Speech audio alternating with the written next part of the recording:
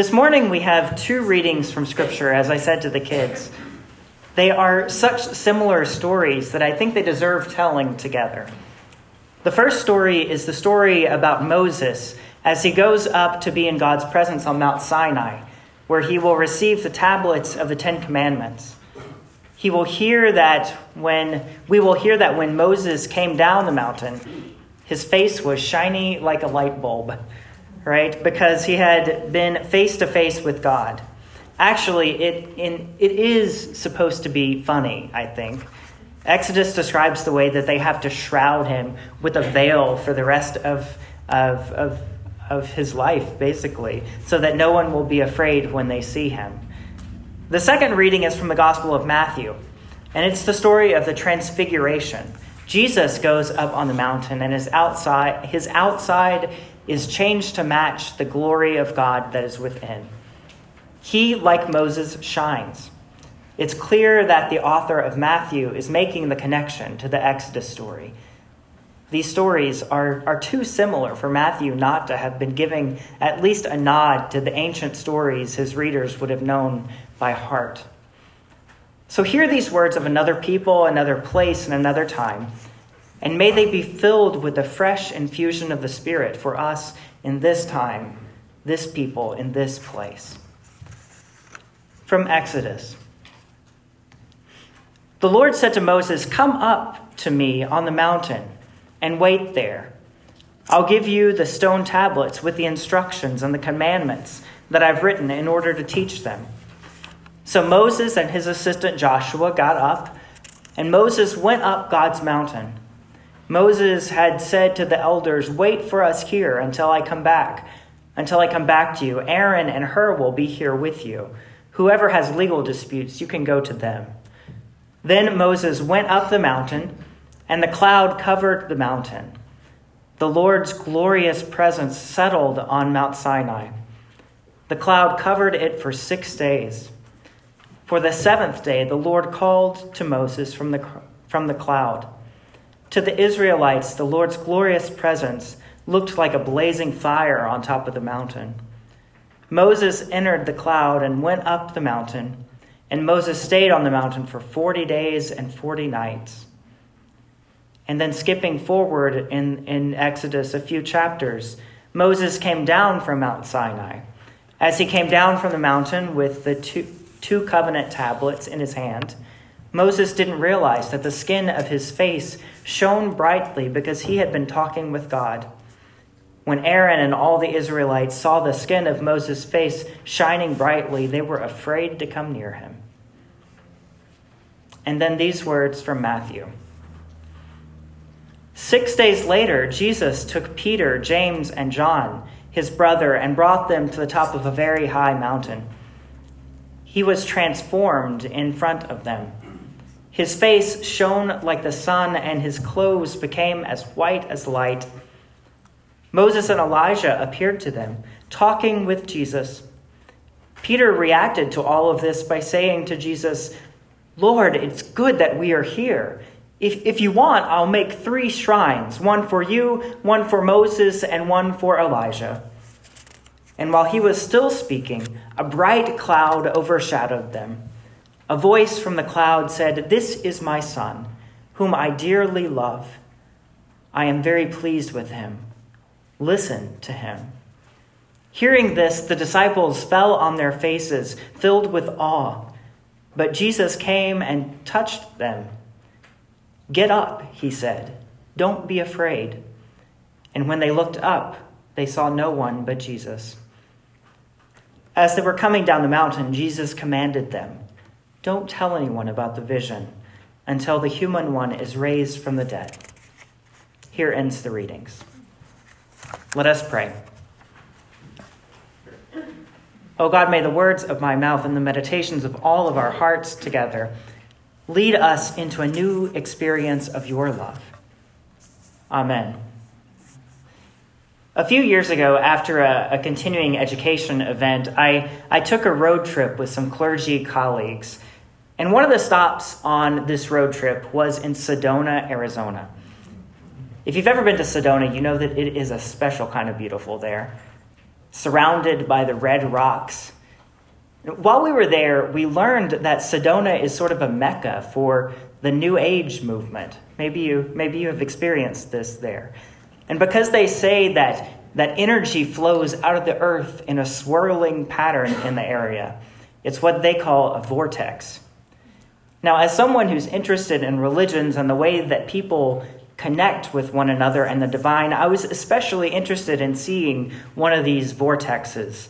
Even if this isn't my religious tradition, I was interested in the same way I might be interested to visit a Buddhist temple or a mosque. So we tried to find one of these vortexes. We got a map from a website and some instructions from a very enthusiastic shop owner. And we set out. And it turns out the map was not actually the most reliable. So we ended up turned around. At least it was a beautiful place to be turned around. But we pulled into a parking lot where there was an attendant. And we rolled down the window and we said, excuse me, can you tell us how to get to the vortex? And he quickly responded, it's all a vortex, man.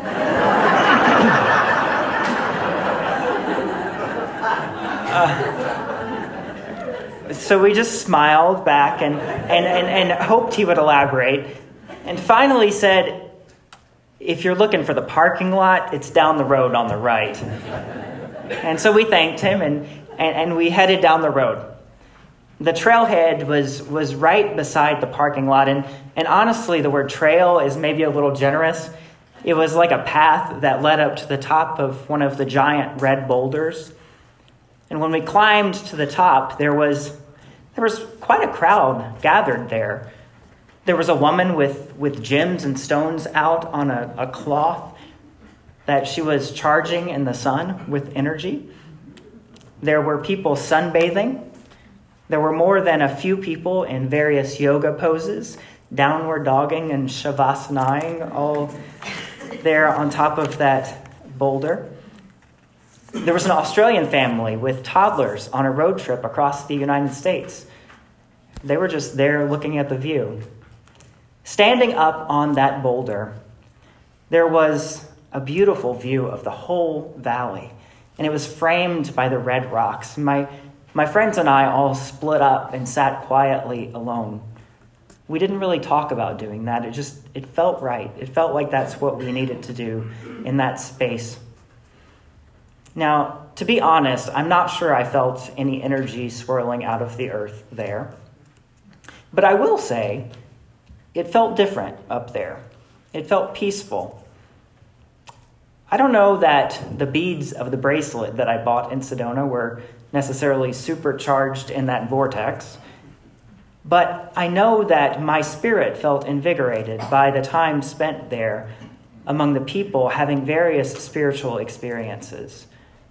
You know, there are special places like this that are so steeped in devotion, so steeped in people's experiences of God there, that we can't help but feel God in those places. I think about cathedrals that have been bathed in prayer and incense and music.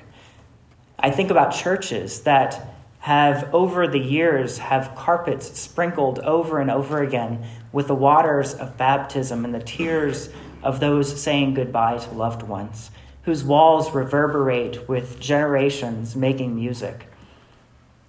You know, Celtic Christianity calls these places thin spaces or thin places, places where the veil between earth and the eternal are particularly thin, where we are just that much closer to a feeling of connection with God, where we know ourselves and the callings on our lives with just a little more clarity. Have you ever been in a place like that? Yeah. We might call those moments when we experience those places, those moments of clarity and intimacy, mountaintop moments. Maybe you've experienced mountaintop moments in your life, maybe a conversation where it all came together, or a retreat where you felt a special connection to the love and grace of God. Or maybe it was a vacation where The world was open to new ways of understanding, and you felt a new sense of rest. Whatever these thin spaces or mountaintop moments look like for you, they can be so important for our lives. In our scripture reading this morning, Jesus takes Peter, James, and John on a hike up the mountain into a thin space. This wasn't something too out of the ordinary for him. It seems like Jesus was always taking time to set aside a little time for solitude and prayer. However, this time, when they got to their destination, Jesus was transfigured. Now, what does that mean? Well, transformation means changing from one thing to another. Transfigured means something a little bit different. It means becoming the exemplary version of what you already are. It means that your outside is changed to match your inside. Back on the mountain, there is a bright light which seems to be emanating from Jesus. I like to imagine kind of like Jesus as a disco ball that is... Anyway. And then Moses and Elijah appear to his right and his left, representing his ancestors and the law and the prophets. A cloud descends, embracing the whole mountain, and a voice speaks out and says something, if we've been listening, we've heard before. This is my child, the beloved. Listen to him. Talk about a thin space. Talk about a mountaintop moment. And just as quickly as they had appeared, they were gone. You can almost hear Peter quote Dorothy Gale and say, people come and go so quickly here, right? It seems like something out of the golden age of Hollywood, I think. Jesus is on the mountain and he hears again who he is and whose he is. All of them have close encounter with the holiness of God. Jesus shines with the light, and we can't help but imagine, at least I can't help but imagine, that Peter and James and John ended up with flecks of that shiny holiness on them as well. Peter offered to build structures so they could stay up there on the mountain. It's no wonder. It must have been glorious. And when we think about those mountaintop experiences, those thin spaces, those thin places of our lives, we may want to linger in those places too. We may want to build shelters there so we can feel that closeness. We may never want to come home from vacation. We may want to linger, but that is not the point. Like Peter, James, and John, we have to notice the flecks of holiness that have landed on us and take them down the mountain. We have to take what we learn on the mountain, take our supercharged selves down into the valleys of our lives. We gather each week here on this side of this mountain, and we experience God in community. I pray that you find some flecks of shiny holiness on you when you leave this place, and that you take it from this place and share it through your living. I think when we do that, when we take those flecks of holiness down into the valleys, we may just feel the earth of the valley floor beneath our feet begin to rise until it too becomes a foothill and then a mountain. And then we can say with the parking lot attendant, it's all a vortex, man. Then we can realize that the whole earth glitters with God's holiness.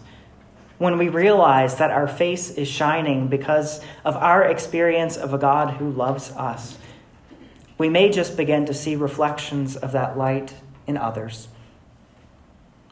May it be so. Amen.